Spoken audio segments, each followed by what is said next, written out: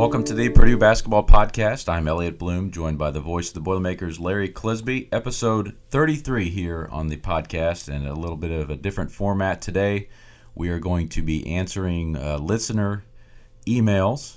It's our big holiday extravaganza show.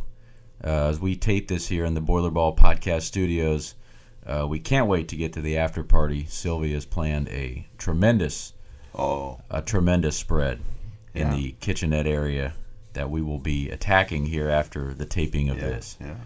And we celebrate with our staff here at the Boilerball Podcast.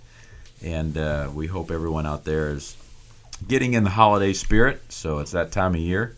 As we tape this, we're a few days away from taking our break here with Purdue basketball. We have one game left on the schedule here.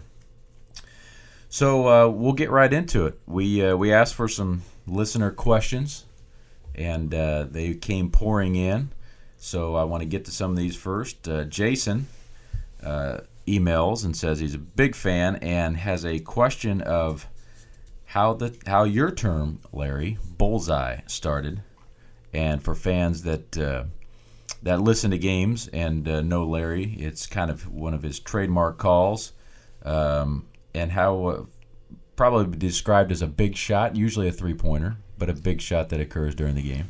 Yeah, it's a three-pointer. And I've found this year that I've been a lot more judicious with it. I don't know why. I think it's because we make so many of them. You know, we have a team that's well known for hitting them, and when you have 19 in a game, which is the new team record, 19 bullseyes gets a little redundant. So I've become a little bit selfish with them this year, and people have noticed it. Actually, I've been told about it. But to be honest with you, I stole it. I stole it off and I wish I knew the guy's name, because that's the only thing you can do when you steal something from somebody. At least you should give them the proper credit. But it was one of the Atlanta announcers that I heard on either TNT or back in those days, what was TBS? TBS, right? Or it was on some Atlanta radio station, but I heard an Atlanta guy, one of the Atlanta announcers, use it. I originally used Bingo, which was another one that I stole off a Cleveland Cavaliers announcer, Joe Tate, but then I switched to Bullseye probably 20 years ago. And it's kind of cool that people do associate me with it, but I can't take credit for it. There's only one basketball term that I've ever invented. Yeah, and that would be spank ball. And you still say that on air? Yeah, right? I do. Yeah. So the story behind spank ball is this was probably maybe pushing 15 years ago now. There was a ball that came off. The spank ball is defined as when you shoot the ball from the wing, usually a deep shot, and you airmail the rim, but you catch part of the opposite backboard. So if you're on the left-hand side, 3 on the way, it overshoots the rim and spanks off the opposite side of the bankboard, and usually will hit somebody in the head standing on the basket. Exactly. Because it's the surprise of the rebounder. It comes off so hard that it usually gets a portion of someone. And like most inventions or sayings, this was purely accidental. Yes, exactly. In fact, I was doing the game with you back when I was doing some color commentary. And the shot went up, and it caught us all off guard. I don't even know where we were at. I want to say we were at Minnesota. And Larry says, shot on the way, boy, spank ball off that backboard. And so we all rolled with it, and we go to break, and I look over, I go, spank ball? What the hell is that? And so we are all laughing so hard, and Larry says, well, I don't know. It just seemed like and it was a great way to describe it. It spanks off that backboard and so hard, catches everyone by surprise and almost kills the rebounder. That's what it is. Right. And it's amazing if we're watching film as a staff, and really I think the only people on staff that know, Coach Painter and I are pretty clued in on what a spank ball is. So if we're watching film as a staff or watching a live game, or it has happened in the middle of a live game on the bench, there will be a shot that goes up and does that, and Matt will turn and look at me and go, "Spank ball," out of the side of his out of the side of his mouth. And it's kind of the three of us, I think, probably get more joy out of it than anybody. But Exactly. if we're watching a video or we're watching film and a shot goes up and does that, just the word gets uttered, "Spank ball," and we move on to something else. That's the one I can get credit for. So Yeah, that's an original production. But Jason referenced, obviously, some of the great trademark sayings of other announcers, Slick Leonard with the Boom Baby and Harry Carey, Holy Cow, and those kind of things. And, I think that's probably all the greats have one, or most of them do anyway. And it would be interesting to know some of the other greats and what how they got their Well, I sayings, told so. this story, and you've heard it before, but I'll tell the audience. John Steigerwald, who was a longtime sports anchor, KDKA in Pittsburgh, and I just did a feature with 4 other announcers for the Indiana Business Journal here a couple of weeks ago, which was so much fun. Bob Lamy, Mark Boyle, Don Fisher, and Howard Kellman. I told Howard Kellman the story because John Steigerwald, who was a college roommate of mine, he started his career at Wichita in AAA with Cubs as a baseball announcer. And so Howard was familiar with him and knows him. But John used to always tell the story that his idol was the great Bob Prince of the Pittsburgh Pirates. And his signature call was "Kiss It Goodbye" on a home run. And he'd say, "Hey, it's way back, kiss it goodbye." That was all Bob Prince. And he was legendary in Pittsburgh and nationally, actually. And so, John, I can remember John when, he's 23 years old and he's got his first game coming up with Wichita Cubs, and he's just fussing over, what am I going to call a home run? I mean, you got to have a call. And he can't figure out, doesn't know what to. Anyway, he starts his very first game, first batter, second pitch, elevates one towards the left field wall. He goes, it's way back, kiss it goodbye. Oh, my. But that would be hard to do. If you've grown up. Your whole life, right. Yeah. And idolize a guy. Right. Yeah, absolutely. Like, I remember, I think a lot of guys fall into this that I've noticed. When they get into announcing on TV and they're going to break, it seems like the best in the business is Bill Raftery. And he'll be able to send it to break, and he gets excited. His voice goes up. And if you watch new guys to the position of the broadcast, they do the same thing. And I always say, like, hey, you can't do that. That's Raf's. You can't do that. That's his deal. No. So it's amazing. Everyone that comes up steals something from somebody they've listened to their whole life. Right. You just do. And the amazing thing is, Elliot, I can go through 5, 6, 7 announcers when I was a kid that did all the game. I remember him to this day. Joe Valicenti, who did the Youngstown University Penguins. Jerry Healy, who did the Akron Zips. And I listened to all these guys. Gib Shanley with the Browns, and Jimmy Dudley and Bob Neal with the Indians, and then Joe Tate later with the Cavaliers. And you listen to them all the time, and you love them, and you come up with them. You're definitely going to use some of their trademark sayings. I worked at Kansas for a year, interned in the athletics department as in the sports information area. And there was a preseason NBA game in Kansas City, and my boss at the time said, hey, would you like to go work stats for KCAL, the California station and the game was going to be between the Lakers and the Wizards. So he says, KCAL needs 2 guys, so I'm going to go out and I want to know if you want to go with me. Well, absolutely. So we drive down to Kansas City, and it's what's now the Sprint Center. It used to be Kemper Arena. Was the basketball arena downtown KC. So we go down, pull up to the truck, and now I'm an intern making probably $400 a month after taxes, and they're going to pay us $150 to do. So this is a win-win. So they say, okay, we need 2 things. We need one guy in the truck, and then we need one guy to keep stats for Chick Hearn courtside. And I look at my boss like, hey, now I know this is going to be your call because you're the boss, but I would give anything to sit next to Chick Hearn and keep stats for him. He says, hey, you got it. So I walk in, and there's Chick standing courtside, and I wasn't super familiar with Chick Hearn other than I knew who he was and I knew his voice and everything. And so I sit down and I'm keeping stats for him, sliding him notes as the game's going on. But there was a rebounding play, I don't know what half it was, and he said the big fella goes up and grabs the rubber chicken. And I remember thinking, what? But it was great. I mean, it was great. I mean, just so cool to be around him, and that was towards the end of his career. But just what a cool experience. People out there who aren't familiar with him, it would be Chick Hearn would be the equivalent now to guy at Dodgers. Our Dodgers just retired, Vince Scully. Vince Scully. Chick Hearn was every bit as legendary with the Lakers as Vin is with the Dodgers, and Johnny Most was with the Celtics. Right. So Chick Hearn was an incredible name, and he actually continued to broadcast games well into his mid-'80s before he got sick and passed. And he would always his call was always slam dunk, like he would always draw out that slam. But yeah, it was really cool. And then the other broadcasting story that was really cool for me was when I was a student here at Purdue, and Purdue football got going with Coach Tiller. We played in Coach Tiller's second season. So we beat Notre Dame here, his first year, obviously, his second game at Purdue.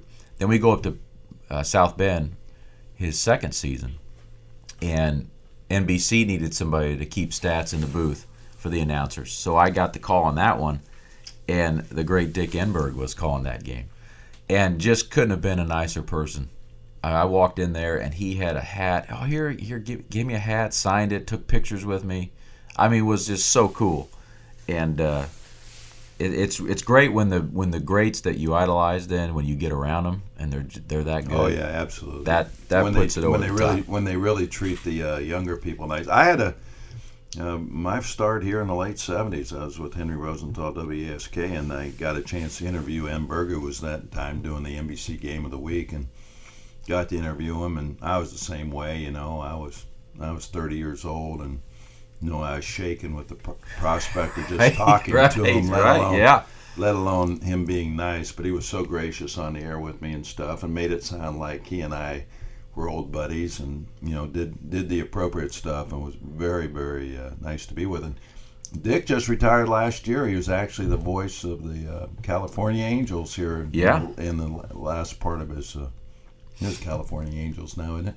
Anaheim Angels. Anaheim Angels. Yeah. Well, you see, and we do see people when they come here and tape live with us. We see the nerves when they get around Larry. Same effect. You get around legendary announcers, and the nerves. Well, I have to say now, Elliot and I are close friends based on our relationship in not only broadcasting, but him originally being SID and all that. But yeah, he has his favorites. I have my favorites. But two of his incredible favorites, without question, is Brent Musburger, who is incredibly legendary, and then of course Bill Rafferty, who you just idolize. And we had that chance to do that podcast last year with Bill, and I have to admit to anybody who wants to hear this, he was just fantastic. I mean, just fantastic to be around him. And he was a coach. He became a self-made broadcaster as a color guy with all these broadcast over the years. But man, that was because Elliot asked him for just 20 minutes of his time. Give us 20 minutes, Bill. And he's, oh, well, sure, eh? And he had someone bring him over. I think it was Dick Bossing, wasn't it? Yeah. He brought him over. And Dick knew that he was on a time limit, and we could not get him to shut up. Yeah, he kept saying, you got time for one more? Got time for one more? And we were like, absolutely. We just sat back and said, you talk as long. And he went an hour and a half with us. It was unbelievable. Yeah, if you get a chance to go back and listen to that one, it is well worth it. It's not we talk a little bit about last year's team, so it feels maybe timed or dated maybe a little bit, but for the most part, it's Bill telling just tremendous stories, and it's well worth the listen. It was one of the highlights for us since we've been doing this. So. Hey, we just went 20 minutes on one question. Right. Let's move on. Right. Well, this next question is you actually called it because I said this question comes from former Boilermaker player Steve Reed, the great Steve Reed was a guard for us that was on the free throw line when Bob Knight threw the chair, and was later then Larry's color commentator for many years. Several years, yeah. So Steve writes to us, and it was nothing in the email except one line. What hair coloring product are you using, Larry? So what I said, so Larry says, we get any questions? I said, yeah, we got a bunch. I said, we got one from your buddy Steve Reed. He goes, I know what that one was. Did he ask my hair color?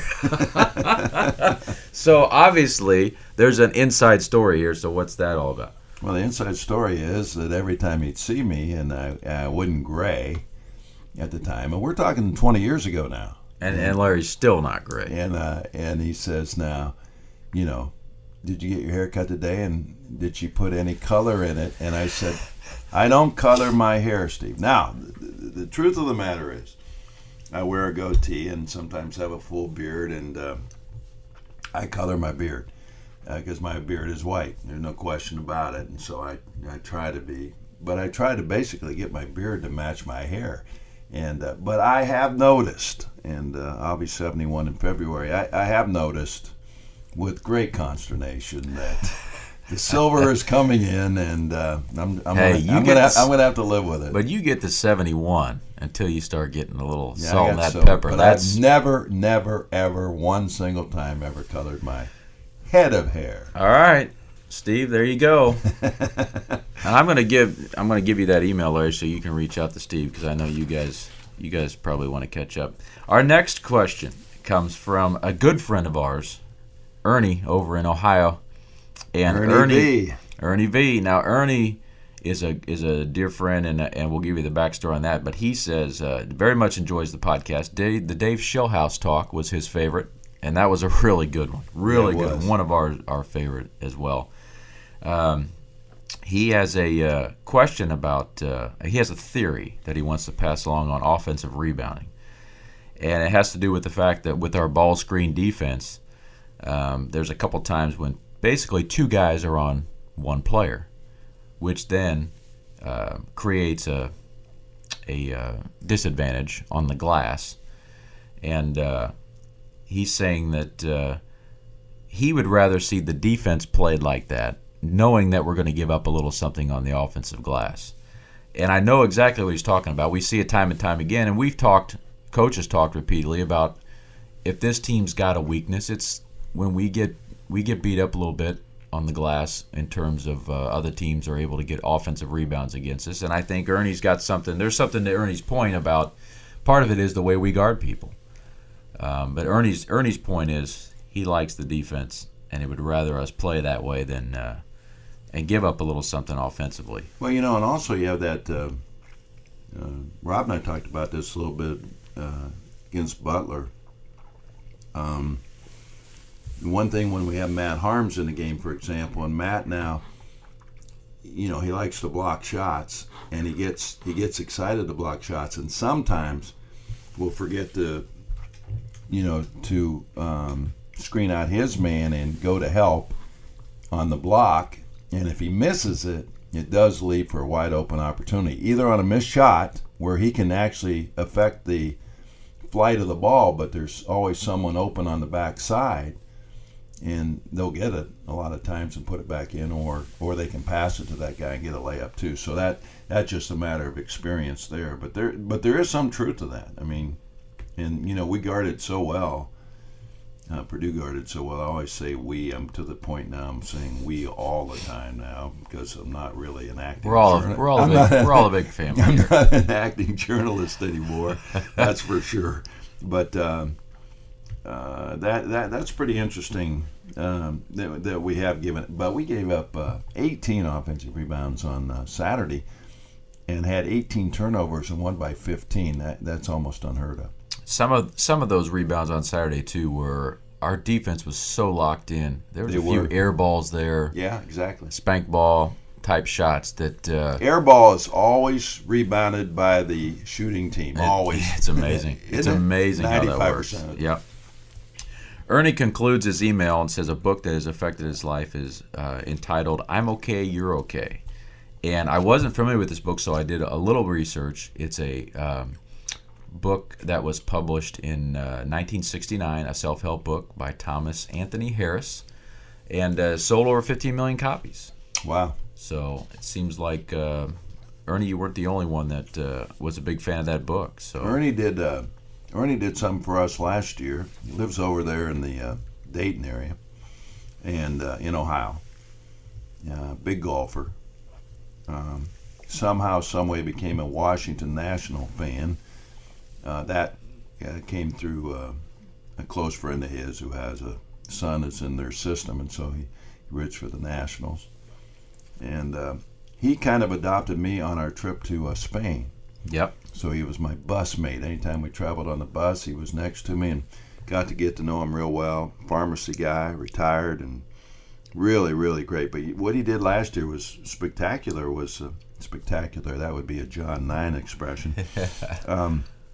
He came all the way over from there to just come to the last coaches show of the year and wish us well, and came over the Stack Pickle last show of the year and traveled all the way over just for. I said, "What are you doing here?" He was in the audience. He said, "Just thought I'd come over and that's fantastic. give you some support." Ernie's a great guy. He always he reaches out quite a bit and listens to all the podcasts. And Larry and Ernie talked so much baseball on that Spain trip. You could always count on those bus rides hearing some baseball being talked, and was really enjoyable to get to know him on that trip. Had a blast with him. Our next question comes from Sean, and Sean is brings up some recruits, and we can't talk specific recruits, Sean, but he did have a question about the general 5-star recruits and how we can go about increasing our, I guess, regularity of landing those type players. And I will say, Sean, that recruiting is, I've never seen two recruiting scenarios that go down the same way. So that's the first thing. Anytime somebody asks me about recruiting, everyone is unique in their own way and has its own unique set of circumstances. I will say that with 5-star guys, obviously a lot more difficult because the interest from you name the program that comes. And at the end of the day, I think anytime recruiting, and I say this to our fans all the time when they ask about different guys, why we didn't get this guy or that guy. There's always a backstory, first of all. There's always a lot of things out of our control. But second of all, fans, and I'm not just saying this about Purdue fans. I would say this about Kansas fans, Kentucky fans, any fan, Minnesota fans, Northwestern fans. You see your team through your colored glasses. So Purdue fans are always going to see Purdue differently than an Ohio State fan, a Michigan fan, and an 18-year-old kid. So the difference is, while you see all these great things about us, you don't see the great things about other places, like an 18-year-old would. So if a kid comes down to Purdue and school X and he picks school X, in your mind, how can that be? And in the kid's mind, it's completely different because he's got no affiliation or love, or most times no affiliation to Purdue. So I would always pass that along to fans when it comes to recruiting, because sometimes it's hard to put yourself in that kid's shoes. Man, you mentioned, I always talk about it in this way, Elliot. Every year in high school basketball, there's 5 guys, 5 out of thousands. There's 5 guys that are what Fred Akers would call a difference maker. Yeah. Or a game changer. Yeah. There really is. There's no more than that. You think there are. Now there's another group of guys, another 15 guys that are going to get 5 stars next to their name, that one out of those 15 is going to end up being an NBA player and have a good career, and maybe another 2 or 3 are going to play in the NBA someday, but then the rest of them are going to fall by the wayside and do what everybody else does. It's a half a 1% game. but I realize that people will always say there's no excuses. You should be able to recruit anybody that you can talk to. But the fact is, you're talking about years and years of ritual here. You're talking about 5 or 6 programs, blue blood programs, and everybody knows who they are. Duke, North Carolina, Louisville, UCLA, Kansas, put Connecticut in there. Where has Connecticut gone since they won that national title coming out of the Jim Calhoun era? They won right away with his players, correct? Yeah, with all and since that time, where have they been? Where's UConn been? So what happens is you get who's not going to want to play for Mike Krzyzewski? Who's not going to want to play for Rick Pitino, who's now gone? Who doesn't want to play for those type of programs? And the other thing is, we're talking about 20 guys, and so let's have 6 programs there. Are we mentioned every day in the same breath as those guys? No, but we have been a consistent top 20 program for years and years and years here. Right. And I know people want us to take the next step, but the thought of a 5-star wanting to be his top choice, it really depends on who he likes coming up and who's whispering in his ear.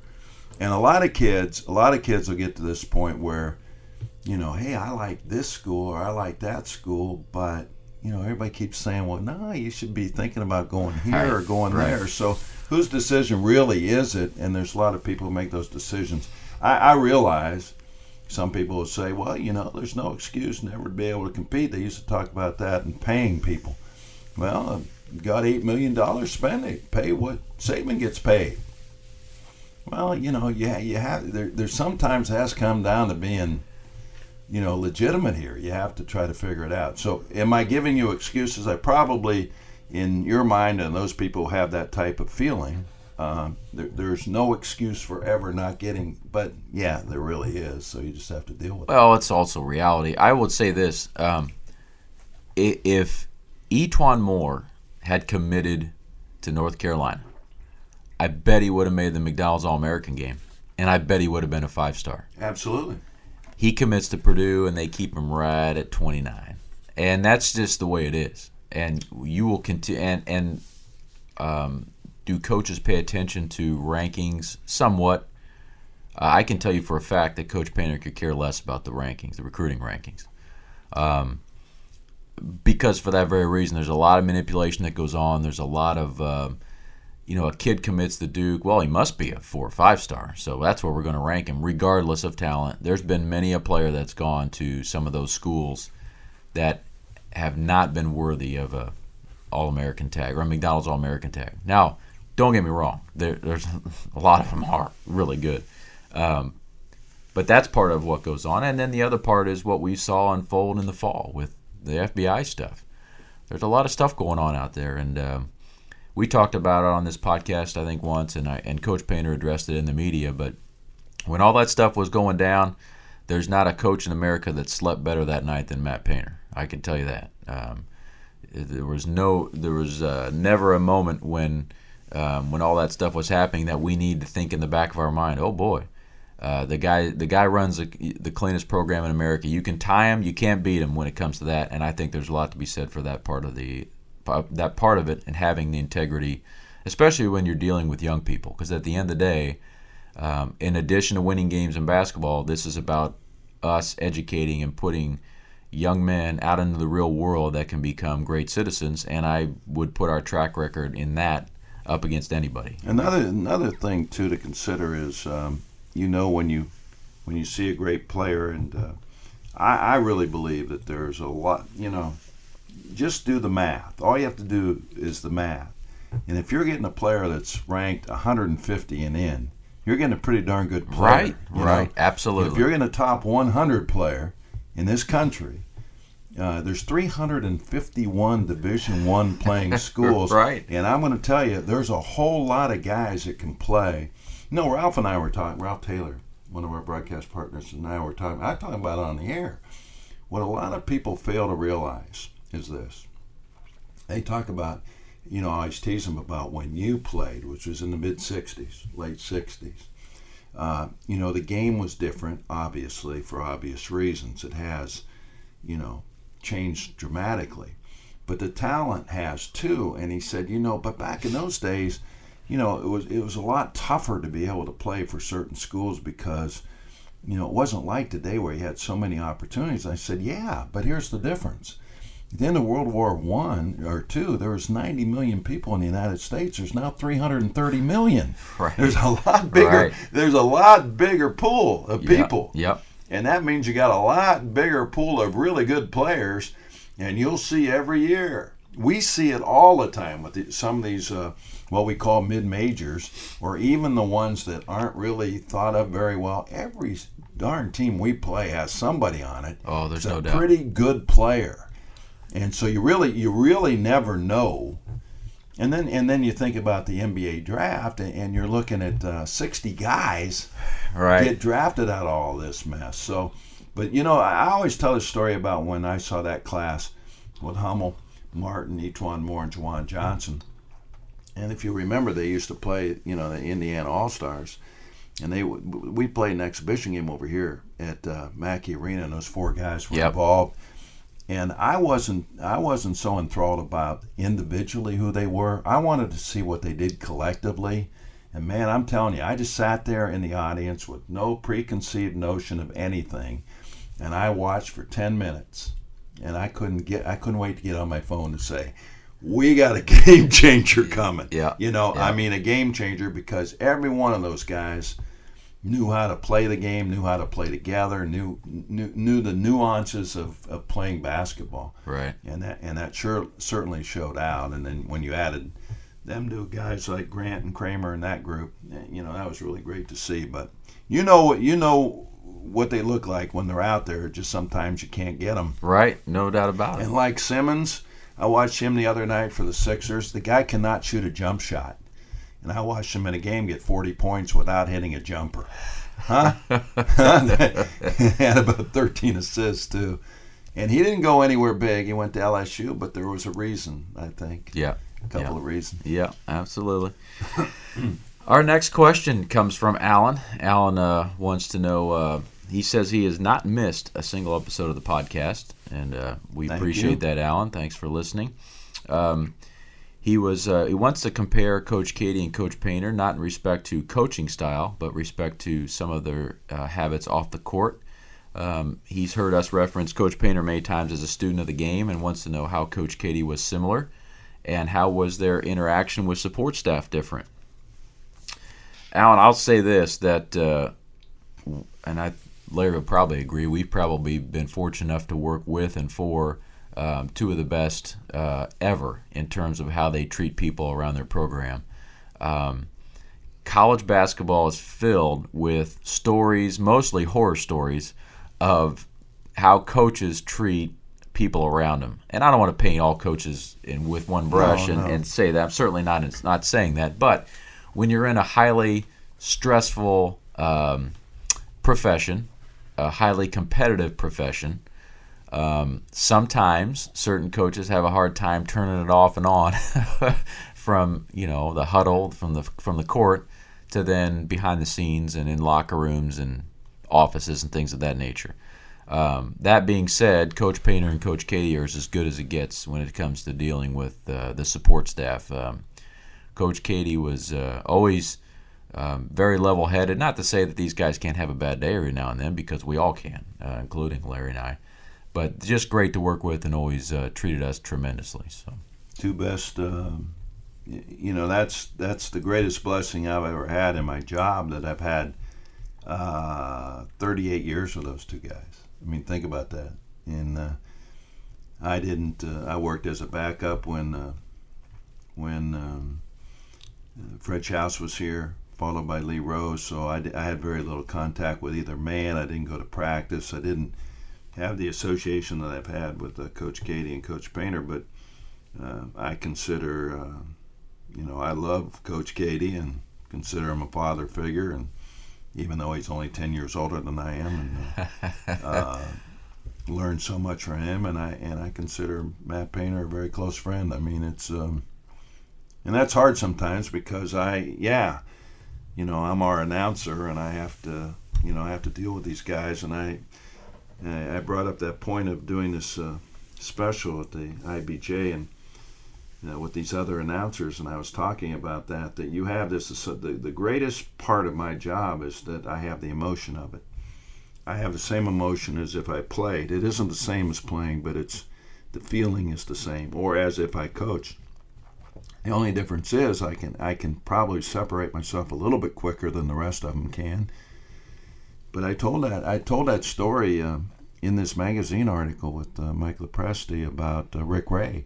Mm-hmm. And being out in Las Vegas after we lost to Wofford and then got out to Las Vegas and lost. And I walk into this giant buffet that has more food than any man has ever seen in their life. And everything is so pristine and beautiful and hungry. And there's Rick over in the corner, and he looks like he's lost his life. He's a young man. And so I decide I'll go over there and, give him some wisdom. And I go over there and,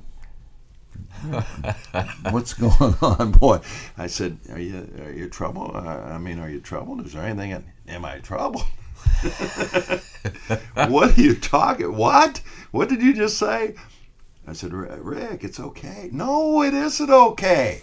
No, this is our job. We can be fired tomorrow. He was, and then you understand that he's exactly right. And so now you have a friend or someone that you're watching every day, and you're saying to yourself, well, you don't want something bad to happen to that dude, and all of a sudden, hey, he makes sense. So, but in my job, and I say this all the time, and I talk to other announcers, there is nobody in America that is treated better than I am. And I don't only say me.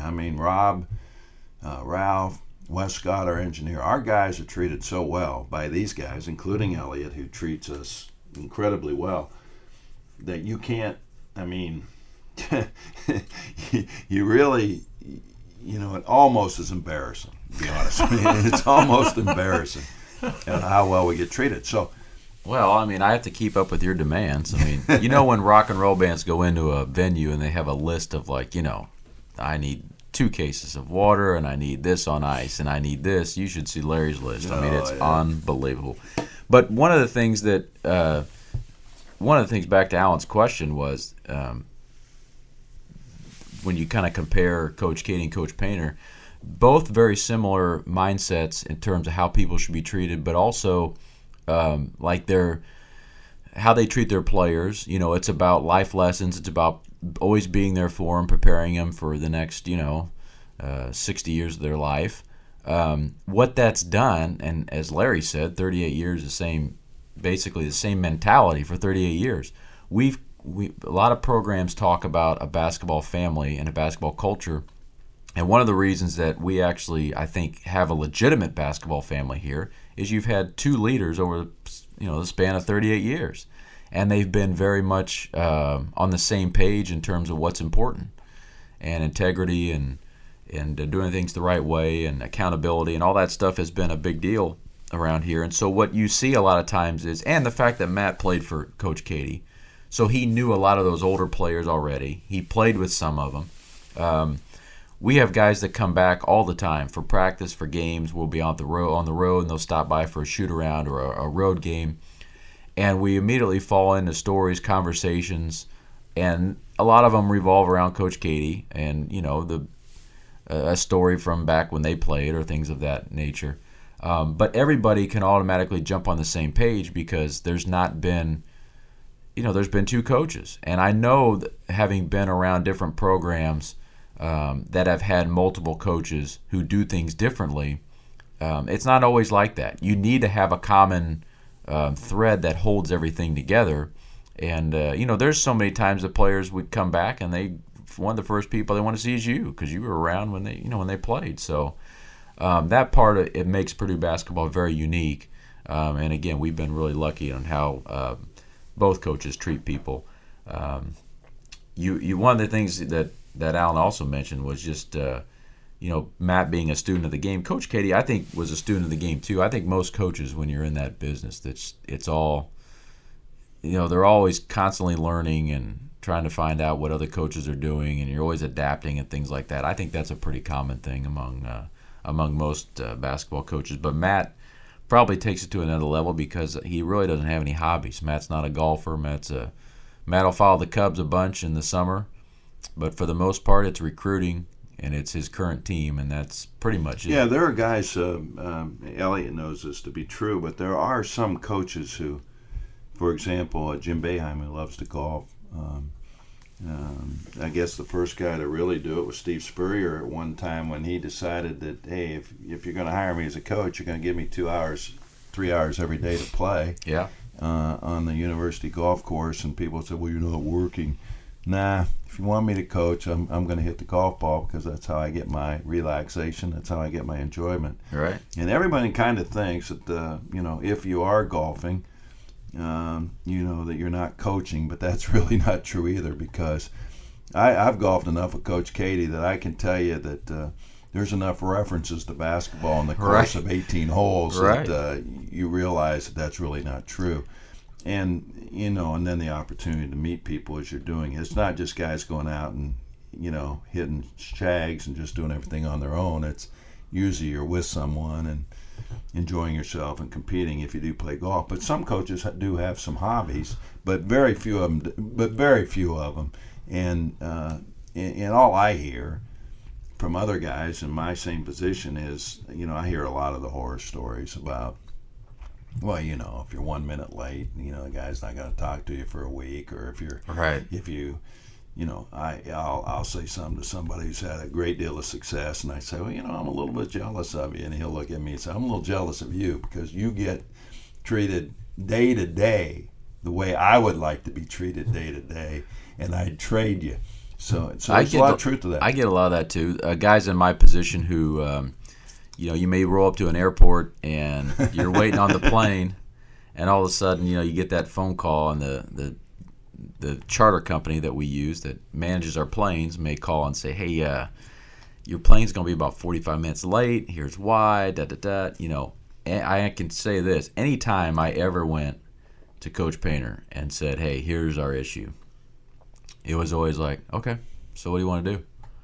Well, here's plan B. Okay, sounds good.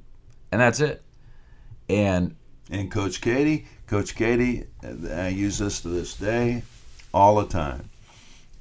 Expect the unexpected. That was his favorite line. And he said that's just a matter of what happened. But when that comes from the top, that permeates everybody. It goes down through your players, your travel party, and so then everybody's like, okay, we're fine. Yeah, we'll get through it. On the flip side, I've had my counterparts all the time will say these stories, and I'm just I look at them like, and you're still doing this? Why? Hey, Coach, plane's gonna be like, what the? And it's just, a series of expletives, and of course it's not Mother Nature's fault. It's not the snow's fault. It's not the plane's fault. It's the travel coordinator's fault. And boy, life's too short to endure some of that. So we're lucky indeed in that regard. Now, but let me tell you out there, just for an addendum on this, I sit real close to Elliot on all trips, and if that bus is not out there, I'll be one of the first to notice. Yeah. And then I'll kind of look at him and just kind of tease him a little bit. So he does get some razzing from, he doesn't ever get it from Matt, but he'll get some from me, only because I know. He knows I know that he's really concerned where those things are. So I don't want to, in any way, shape, or form, after a game, think that I had anything to do with that loss. Anything. And every time we lose, I think that. So, question from Patrick. Patrick wants to know, when it comes to recruiting, what's allowed, what's not allowed? How many official visits can a recruit have to a school? Is there a limited number of times a coach can go watch? Patrick, that is a really good question. We could spend hours on that. But I'll give you the quick rundown of kind of how recruiting works. If you are a player, you can go on officials and unofficial visits to campuses. Now, the difference is when you go unofficially to campus, or when Purdue hosts a kid unofficially, the recruit pays for everything. The only thing that we can provide is tickets to a game. And as an unofficial recruit, you get 3 tickets to a game. So Why 3? They're thinking that's two parents and him? That's the rule, yep. Yep, that's the idea. You come with your parents, you come to a game, it's on your own dime, you travel here, you park here, you buy your concessions on your own, everything is on your dime. We can give you tickets, and then we can set up meetings for you, show you around campus, that kind of thing. We can do things on campus. We can go out to eat with you as long as you pay for your own food. We pay for ours. You have to do it within a certain mile radius of campus. So we can't go down to Indianapolis and have lunch with a kid and call it an unofficial visit. So that's kind of an unofficial visit. On an official visit, you get, as a recruit, you get 5 of those. So you need to pick which schools you're going to go visit. You get 5 official visits. As a program, and this is always changing, so I'm not sure the latest, but I think we get 12 a year that we get to host officially. We can pay for everything. We can pay for transportation, we can pay for lodging, we can pay for tickets, we can pay for meals, we can pay for little snacks in the hotel room, that kind of thing. Now there's a bunch of different rules on those official visits about some things you can't provide, but that's another that could go on forever. And the visit can last 48 hours. So when a kid gets to campus, you put them up in a hotel room. That next morning, when you start basically showing off your campus, that starts the visit, and then he has to be off campus 48 hours later. So that's how that works. And then in terms of going to watch a kid play, is there a number of times a coach can go watch a recruit play. In the calendar year that starts in April for men's basketball, we get 130 days collectively as a staff to go watch kids play. Now, if Matt Painter goes to Indianapolis and watches a practice at 6 a.m. and then drives up or out to another town and watches a afternoon practice and then goes and watches a game that night, that counts as 1 day for Coach Painter. So he logs that, and then we keep collectively for our staff 130 days. If all 4 of our coaches go out recruiting on 1 day, we've used 4 days. And you get 130 days from April to April. So we keep track of those on a spreadsheet and log who we see. In addition to that, you can only see a player 7 times during those 130 days. So it comes down to balancing how many times you're going to go see a kid. So back in, to reference somebody, if you're going to go up to Valpo and see Robbie Hummel or over to East Chicago and see Etuan Moore, you got to be kind of strategic in terms of how many times you're going to see a kid. So you can't get up there and see every single game because you'd burn all your 7 visits or 7 evaluations, but you want to make sure you hit the highlights. So you want to make sure you go see them in a sectional game or things like that. And you're trying to also cross-balance your schedule. Obviously, when we're playing a game, nobody on staff can go see a kid play. So a lot of it goes into it, but a very good question. And that's why we have a great compliance staff here to make sure we're always up to date on those rules and following all those rules.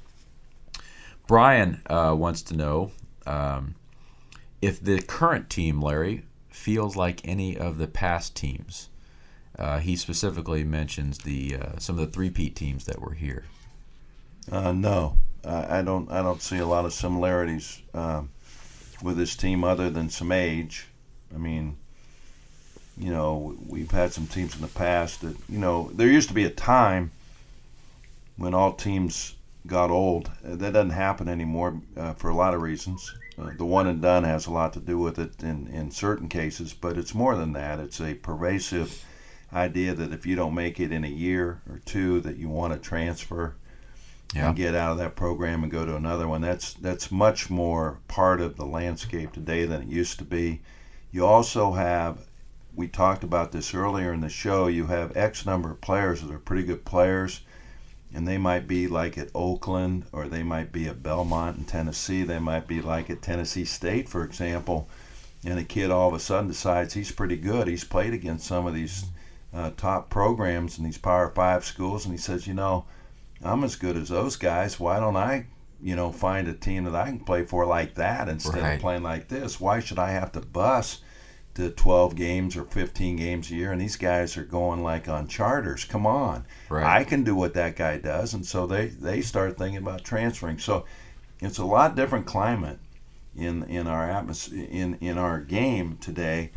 But I don't see, this is the best perimeter shooting team we've had as a group Now, we've had a lot of good shooters, but we've never had a group of shooters like this Right. that you get to exploit teams with. We've never had a 7'2", 290-pound center that can do the things that Isaac does. We've had Joe Barry Carroll. We've had Russell Cross. We've had Steve Scheffler. We've had Jawan Johnson, who was a first-team All-American. We've had some good centers, don't get me wrong, but we haven't had a guy that has been combined with a group of shooters like we have. And we've never had a 7'3" backup center. Right. Yeah. And so there's a lot of differences with this team, and I just think I think they're kind of in their own. I think the only similarity I see is more personality-wise and not on the court. I agree with you. On the court, I think this team's very unique. But personality-wise, being around these guys, I think they're very similar to the group of, Kramer and Grant and Hummel, Moore and Johnson, that group. I say that because both of those groups had a high level of maturity to them. Like, sometimes I have to remind myself that our players are in their teens and 20s, because it sometimes doesn't feel like that. You could take any one of our seniors. Now, I'm not saying that sometimes they don't act silly like kids, because they do, and we do as well.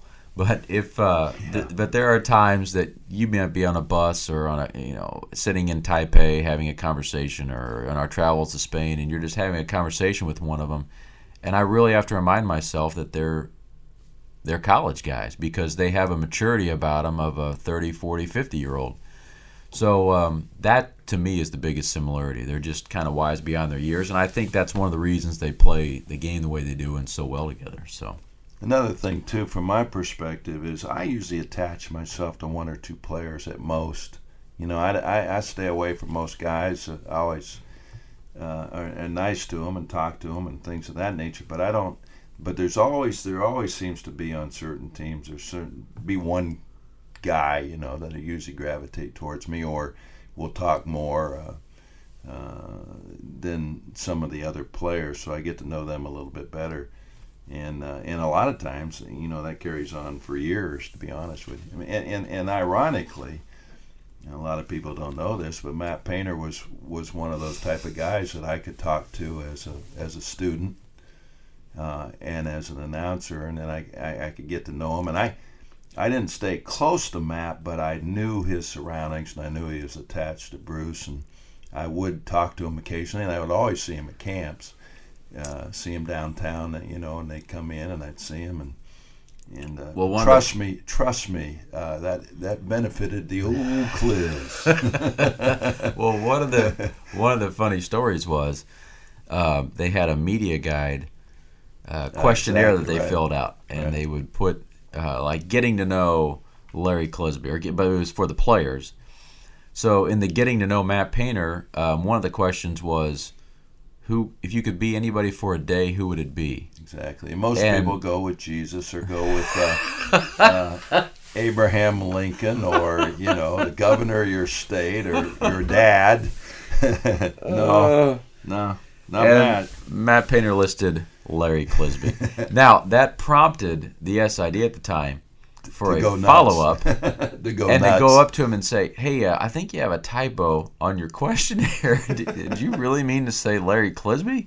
Yeah, sure did. And so if you go back and look and reference that media guide. And of course, Matt didn't, and then Matt explained. He said, now look, you didn't ask who I would like to pattern my life after. You didn't ask if I would like to be that person for the rest of my life. You asked, who would I like to be for one day? And that's who I'd like to be for one day. Well, it's a lot, especially in those days. It was a lot of fun to be Larry Clisby.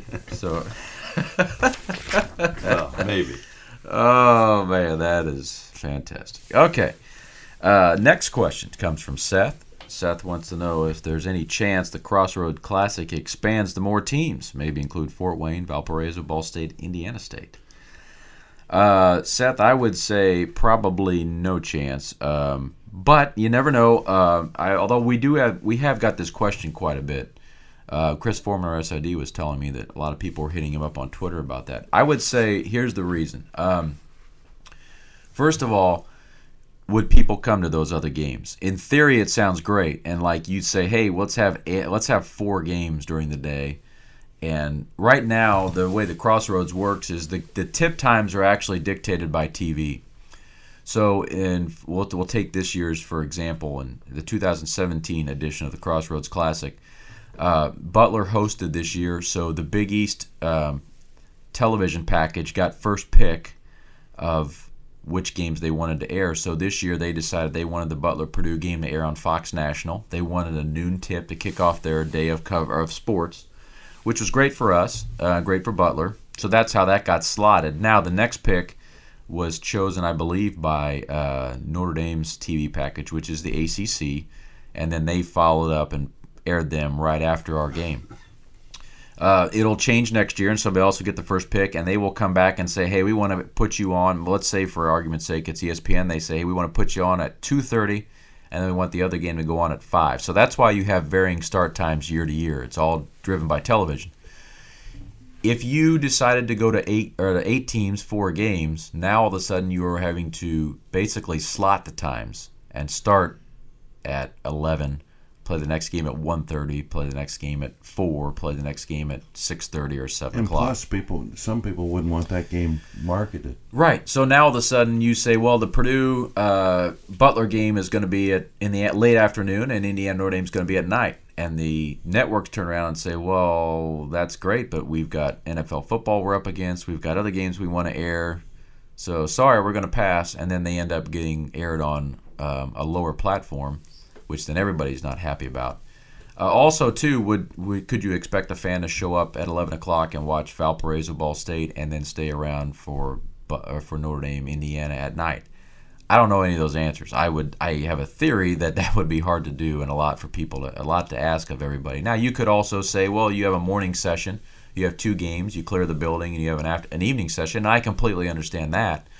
But again, would the morning session sell enough tickets and be profitable enough to offset the cost of the building and that kind of thing? And you have another argument here. The other argument is, how are we going to match these teams up?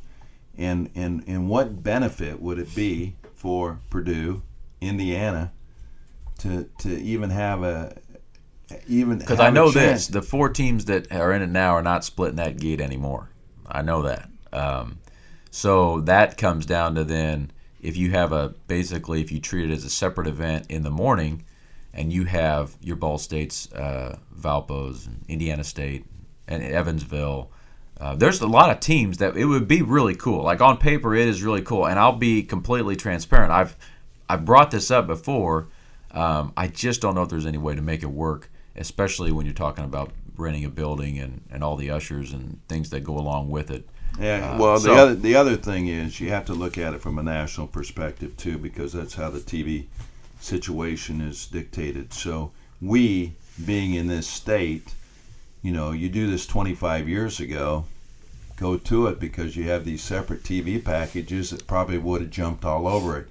But in a real case scenario, to be realistic, hey, once we start slipping from those marquee schools from your state, don't think we'll share. Yeah. So. But I do like the concept on paper. I'm an state of Indiana guy that has a great deal of pride in basketball in our state, and that those other guys can compete. So, absolutely, yeah. And it's not a knock on any other program, because I would love to see something of I think what everybody's getting at. It's kind of turns into a celebration of the importance of the sport in our state, right. And amen to that, because we are very fortunate to have. To live in a state. So where we're backtracking a little bit there, but anyway, yeah. Adam, and our final question we'll get to is because we do have a tremendous holiday party to get to, exactly. And a tremendous spread that Sylvia's put together for us of cheese balls and various meats and sausages that she specially ordered for Larry. Adam wants to talk about the small ball lineups that a lot of college basketball is going to, and he's not a big fan of the small ball lineups, and wanted to know kind of our opinion on those and whether or not the incoming recruiting classes if that ever affected those and how Coach Painter goes about it. Coach Painter's very much, he's still going to recruit bigs. And one thing we found with, as Larry mentioned, our success with big guys and the centers we've had in our program, one of the things that we've discovered in recruiting is that we've kind of developed a reputation of if you're a big guy and you want to go somewhere where you want to develop your skills, Purdue kind of rises to the top of that list, and we've been able to get in on a lot of recruits that way. So I don't think that's ever going to change as long as Matt's here, because I think that's a way to get in the door with some of these big guys, despite what the national trend. Well, I know that I have no problem looking out on the floor and seeing one of those towering guys in there doing their thing. It doesn't bother me in the least. The only thing that bothers me is this really distorted viewpoint that Purdue doesn't score the basketball. We were number one in the Big Ten Conference last year. We were number one, finished in the Big Ten last year as the number one team. And, we average 84, almost 85 points a game. And, okay, there were some inflated numbers earlier. But, for example, Saturday against a quality team in Butler, Purdue scored 82 points. This is pretty much the norm. And so we're averaging 85 points a game. We're among the most efficient offensive teams in the country. And this has not only happened this year. And so people say, well, you guys plod and you're slow. The Big Ten, it's a bruiser league. That is. And that's one of the things That's one of the things I've really been spending some time with, Elliot. To be honest, I look at all the other teams, including in our league, by the way. And I look at their point guard and their 2 guard and their 3 guard, and I do not see this idea. For example, we have a recruit coming in next year that weighs probably 165, 170 pounds, and they think that this guy cannot compete in the Big Ten because he's too small. And right. I look at the numbers nationally and among really good players. There is nothing that says you have to be 200-300 pounds to play in the backcourt. You can be. We have a 5'10", liberally. They say 5'11", 180 pounder, and P.J. Thompson has done a pretty gosh darn good job as a Big Ten point guard. We have now Carson's 6'1", and he does weigh 200 pounds. He's really put together, but he's not the norm. Most of the guys are 6'1", 6'2", 170, 180 pounds. They look to be pretty good players to me. I have no trouble with that. Now you talk about strength and things of that. And you probably need to get in the weight room and be able to continue to play the last 5 minutes of a game and be in good, have good endurance and things like that. But I don't equate it to size and bulk. You talk about that points per game, and that's one of the things that comes up on the recruiting trail with our assistants a lot. And then a recruit or a coach of a recruit or a parent of a recruit will reference that. And we know that they're not thinking of that on their own. That's been put in their head by somebody else that's recruiting them. And we've got a tremendous graphic that we show them, and it shows our scoring rank in the Big Ten since Matt's been here. And it's consistently in the top 5. Of recently, it's in the top 1 to 2, maybe 3 in the last few years, and that notion quickly gets dispelled. But that's definitely one of those labels that has hung around far too long and is very inaccurate. So one of the many things you got to do and information you got to provide on the recruiting trail. So. Well, we are coming to the end here of the big holiday extravaganza podcast, episode 33. Can you believe we've done 33 of these? No, but it's been a lot of fun, and we really appreciate the responses. Both Elliot and I get them from fans, really. We're just preparing for a game or something like that. We'll have someone come by and say, hey, I listened to this one or I listened to that one. There's a lot that we get a lot out of it, too. For example, the one that we just did with both our ex-coaches and Paul Lusk and Conzo Martin. It was great because those guys, neither one of those guys are going to open up to too many people too many times. At least you're not, unless you get them in a room by yourself and ask them some questions, which they would tell both of us. But rarely, I think, in a public situation, I just don't think we could have got that out of them very often. So I was Agreed. I was really pleased to do that. And just some really fun interviews, like the Carson Cunningham interview. So many things that I didn't know about Carson. Dave Shellhouse, just out of left field, just tremendous bits of knowledge that I really make this really fun. Mike Bobinski, when he was talking about hanging out at stock car races, Right. I mean, I'm thinking, Right. what? You get thrown these things from time to time. It's really, really, really cool. It's been a lot of fun. We continue to plan to just keep churning them out. We'll get to some of our current players that are coming up as guests, and then we're going to reach out to more former players, more people in the basketball community. I would like to encourage our listeners, if you have ideas, people out there you feel like would make for a good podcast, never hesitate, reach out. We've got a new email address, boilerballpodcast@gmail.com. We'd love to hear feedback. We'd love to hear suggestions on future shows.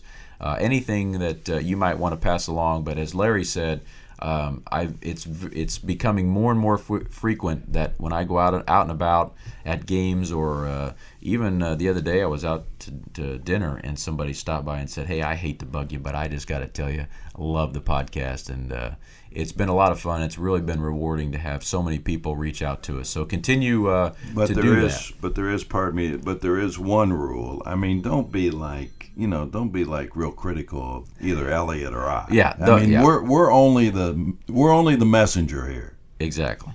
Not that we have, because we haven't. I just, but if you want to pick on us, don't do it. Yeah, Larry's a very fragile human being. Fragile, thin skin. He does not take well to criticism. So maybe if you want to have any critical emails, send those to me privately. Hey, can I finish this thing with a story, the Santa Clara story about that guy who was going to throw me out of the stadium?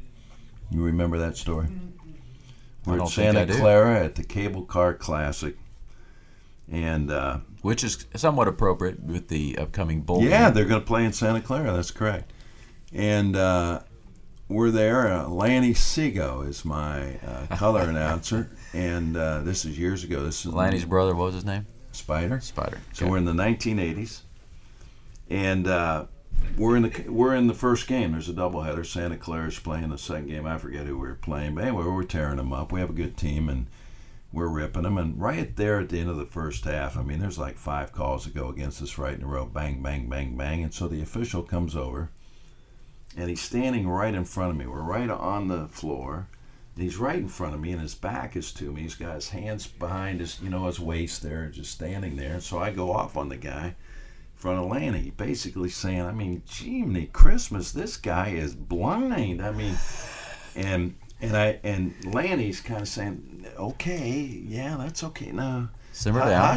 Simmer down. I mean, he's really blind, and now I'm starting to yell it. So now you can hear it in the first row. I mean, the guy. I mean, you can't win a game if they got officials like this. And I keep going, and I can see his hands twitter a little bit, and I just don't want to stop. And now Lanny, underneath the table, he's grabbed my thigh with his left hand, and he's pinching me like, shut up, don't say anything more. Well, I carried it one sentence too far, used a few profanities in there, and all of a sudden this guy just does an about face, just like a military about face, puts both hands on the table and leans down, gets his nose right in there close to me, and he says, let me tell you something. He said, I may be blind, but I am not deaf. And I just heard every word you just said. And here, let me tell you what's going to happen here. Number one, I'm going to give Purdue a technical foul. And I look at Lanny my expression is like, what? Can he do that? And Lanny looks at me like, I don't know, but are we going to try to see if he does? And I look back at him and I said, you can really do that? He said, not only will I do that, but then I will kick you out of this arena. I look at Lanny and I said, come on, he can't do that, can he? So I finally straightened up and I said, okay. I shook my head and I said, okay. Yes, sir. You'll never hear a peep out of me. So, yes, sir. Thank you very much. 2 weeks later, and of course you knew the rule back then, Elliot. You've heard about it. If anybody not associated with Coach Katie did something that resulted in a technical foul, you're going to be banned for the program for life. And so I thought to myself, I'll just bring us up as hypothetical. So, but I didn't do it right away. It was like 2 weeks later or somewhere. And I said, hey, Coach, let me ask you a question. I said, if I was, during a broadcast and I said something to an official and he walked by and he turned, didn't know actually who it was and teed me up, what would you do? He looks at me and says, pretty simple, man. Give you a great recommendation for your next job interview. I don't think he actually would have done that, but he would not have been very pleased. But Lanny would have been happy. Lanny would have been like Rob Blackman, man. If I got thrown out of the arena, they would say, all right now. Is that why Rob is constantly encouraging you to get on the officials? Yeah, exactly. Ted Valentine did look at you at the game at Florida State in the ACC Big Ten Challenge a few years ago. And you were doing the same type thing, and he turned around and he looked at you and said, hey, buddy, this ain't my first rodeo. Yeah. Oh, boy. Mm-hmm. All right. Well, that was episode 33 here on the podcast. And, again, thanks for everybody listening. We hope everybody has a wonderful holiday season out there. And we will continue to crank out the guests. Sylvia Booker, our thanks to her, in addition to the holiday party she's planned, but also for getting together all of our emails for today's show and for booking all the wonderful guests here on the Boiler Ball Podcast. Yeah, thank you, Sylvia. And Merry Christmas, everyone. Episode 33, and until next time, be curious, be informed, and be well.